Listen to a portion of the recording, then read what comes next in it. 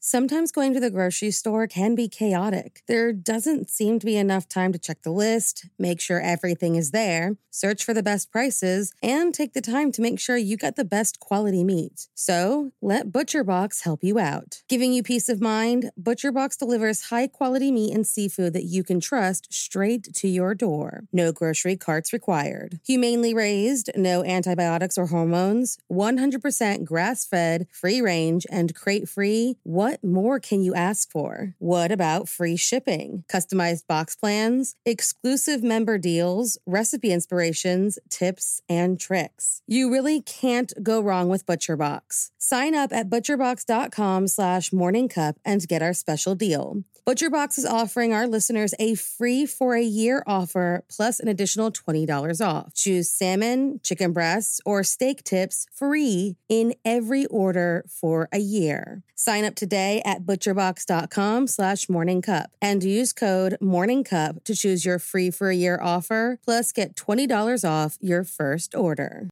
The longest field goal ever attempted is 76 yards. The longest field goal ever missed? Also 76 yards. Why bring this up? Because knowing your limits matters, both when you're kicking a field goal and when you gamble. Betting more than you're comfortable with is like trying a 70-yard field goal. It probably won't go well. So set a limit when you gamble and stick to it. Want more helpful tips like this? Go to keepitfunohio.com for games, quizzes, and lots of ways to keep your gambling from getting out of hand.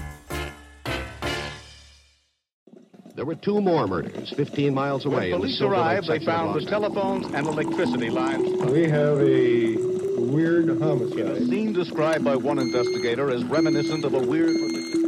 Morning. Cup of murder. If you are like me, you grew up in a time where our parents had to check our Halloween candy before we were allowed to eat it. Mostly, they checked to make sure everything was sealed up still, and there was no evidence of tampering. And if you were bold enough to ask your parents why, they may have given you a tall tale of a rogue poisoner who put God knows what in our candy or razor blades in our apples. For the most part, this was nothing but an urban legend passed down long before we were born. But on October 31st, 1974, citizens of Deer Park, Texas, got a first-hand look at what happens when legend becomes a reality. So if you like your coffee hot but your bones chilled, sit back and start your day with a morning cup of murder. Living in Deer Park, Texas in 1974 was the O'Brien family. Father Ronald Clark O'Brien, an optician who served as a deacon at a local Baptist church, as well as a singer in their choir, his wife Deneen, and their two children, 8-year-old Timothy and 5-year-old Elizabeth. And like most of the families living in the suburbs, Ronald spent most of his evening on October 31st, 1974, trick-or-treating with the kids in a Pasadena neighborhood.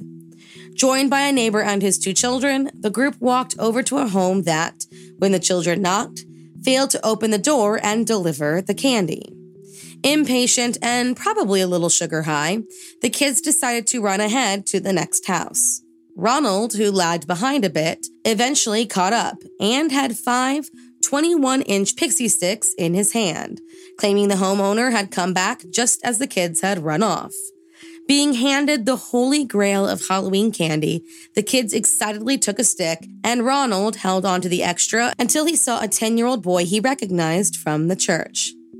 With the night winding down, the group disbanded and went back to their homes, at which point Timothy asked the same thing almost every single kid does on Halloween night. Can he have one piece before bed? He, of course, picked the giant pixie stick and asked his father to help him remove the stapled opening. He did, and when Timothy took that first big swig of sugar, he complained that it tasted bitter and was given Kool-Aid to help negate the taste. Almost immediately, Timothy began complaining about stomach pains and ran to the bathroom, where he began vomiting and convulsing. Ronald held his son while his body writhed until he suddenly and tragically went shockingly still. Timothy O'Brien died en route to the hospital less than an hour after consuming the candy. When the news of his death reached the community, parents everywhere started to panic, and neighbors of the O'Briens rushed to their kids' candy stash, worried that they too may have gotten a poisoned piece. Former Harris County prosecutor Mike Hinton happened to be working the police intake that night and heard the call about a boy who had been rushed to the hospital that night. Realizing what a panic this story would cause, he immediately called the chief medical examiner of the nearby county and asked what the boy's breath smelled like. A call to the morgue delivered the news that Mike had feared. Timothy O'Brien had a sweet smell of almonds coming from his mouth, the smell of cyanide. A pathologist would later confirm that Timothy had ingested enough cyanide to kill 2 full-grown adults, and a test on the tainted piece of candy determined that the top 2 inches of sugar had been replaced with poison.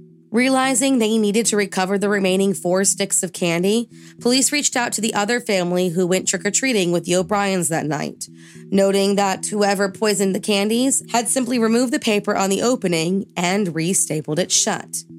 When they rushed to the room of one of the other boys who received the deadly pixie stick, he was lying in bed asleep with the candy still in his hand. He had not been strong enough to open up the staple. All of the candies were recovered, which had enough cyanide to kill 3 to 4 adults, and Timothy was the sole casualty. With the case underway, Ronald O'Brien was brought in for questioning about the house where he got the candies that night. He claimed he could not remember, despite the fact that they only took the kids to a few houses due to the poor weather, and from that moment, police became suspicious of their victim's father. The suspicions only grew when they questioned every house on the street and found that none had handed out pixie sticks. Walking the neighborhood with police, Ronald led them to the house where he claimed he got the tainted candy. He said that the owner, who kept all of the lights off, cracked his front door and handed him the 5 candies. Ronald claimed the arm was hairy, leading him to believe the potential poisoner was a male. But when they checked on the home, police found out that it was owned by a man named Courtney Melvin, who was an air traffic controller at the local airport and did not get off work until 11 p.m. on Halloween night, something corroborated by about 200 different witnesses, meaning he could not have been the man who supposedly handed Ronald the poisoned candy. Around that time, police learned that Ronald was over $100,000 in debt, equivalent to about $520,000 in today's money, and had a history of being unable to hold a job. In fact, he had over 21 different jobs over the course of the last 10 years, and had recently been fired from Texas State Optical because he was suspected of theft.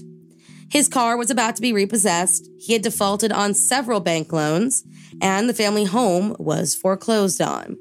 And the one thing that could have gotten him out of his financial mess? A newly acquired insurance policy on both of his children that he upped just a month before Timothy's death and again in the days preceding his death.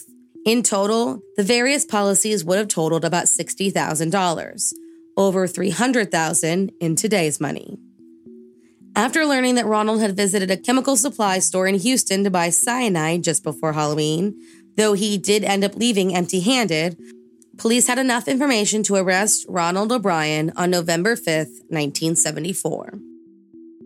They believed that his plan involved the death of both of his children, and that the other 3 victims would simply be to make his story seem more believable. Deneen claims she had no clue about her husband's deadly plan and knew nothing about the insurance policies. Dubbed the Candyman by the national press, Ronald maintained his innocence and was taken to trial on 4 counts of attempted murder and 1 count of capital murder. He pleaded not guilty to all 5 accounts, and his trial began on May 5th, 1975. During the trial, a chemist, who was an acquaintance of Ronald's, took the stand and claimed that Ronald contacted him in the summer of 1973 and asked him how much cyanide would be fatal to a human being. And another, a chemical supply salesman, testified that Ronald asked him how and where to purchase cyanide. Others stood up and told about his, quote, unusual interest in cyanide, while his sister-in-law and brother-in-law claimed that, on the day of Timothy's funeral, they both heard the supposed grieving father talking about insurance policies and taking a long vacation. Ronald's defense team relied heavily on the supposed bias their client received and drew upon the decades-old urban legend about a poisoner who hands out laced Halloween candy. a story that persisted throughout history despite having no documented instances of strangers poisoning trick-or-treaters.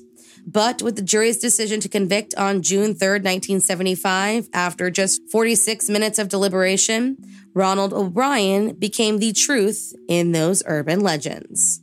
He was sentenced to death, and shortly after, his wife filed for divorce. While behind bars, the child killer became a completely friendless member of death row, with his fellow inmates petitioning to hold a demonstration on his execution date to express their hatred. After successfully petitioning for a stay of execution, Judge Michael McSpadden scheduled his execution for October 31st, 1982, the 8th anniversary of the murder, and offered to personally drive him to the death chambers.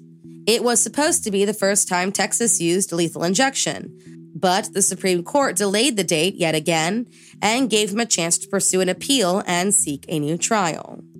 The fourth stay of execution, based on cruel and unusual punishment, was denied on March 31st, 1984. Ronald O'Bryan, still maintaining his innocence, walked into the execution chamber claiming he forgave everyone involved in his death, and took his last breath as 300 demonstrators gathered outside and cheered, some even yelling out "trick or treat" and showering anti-death penalty demonstrators with candy.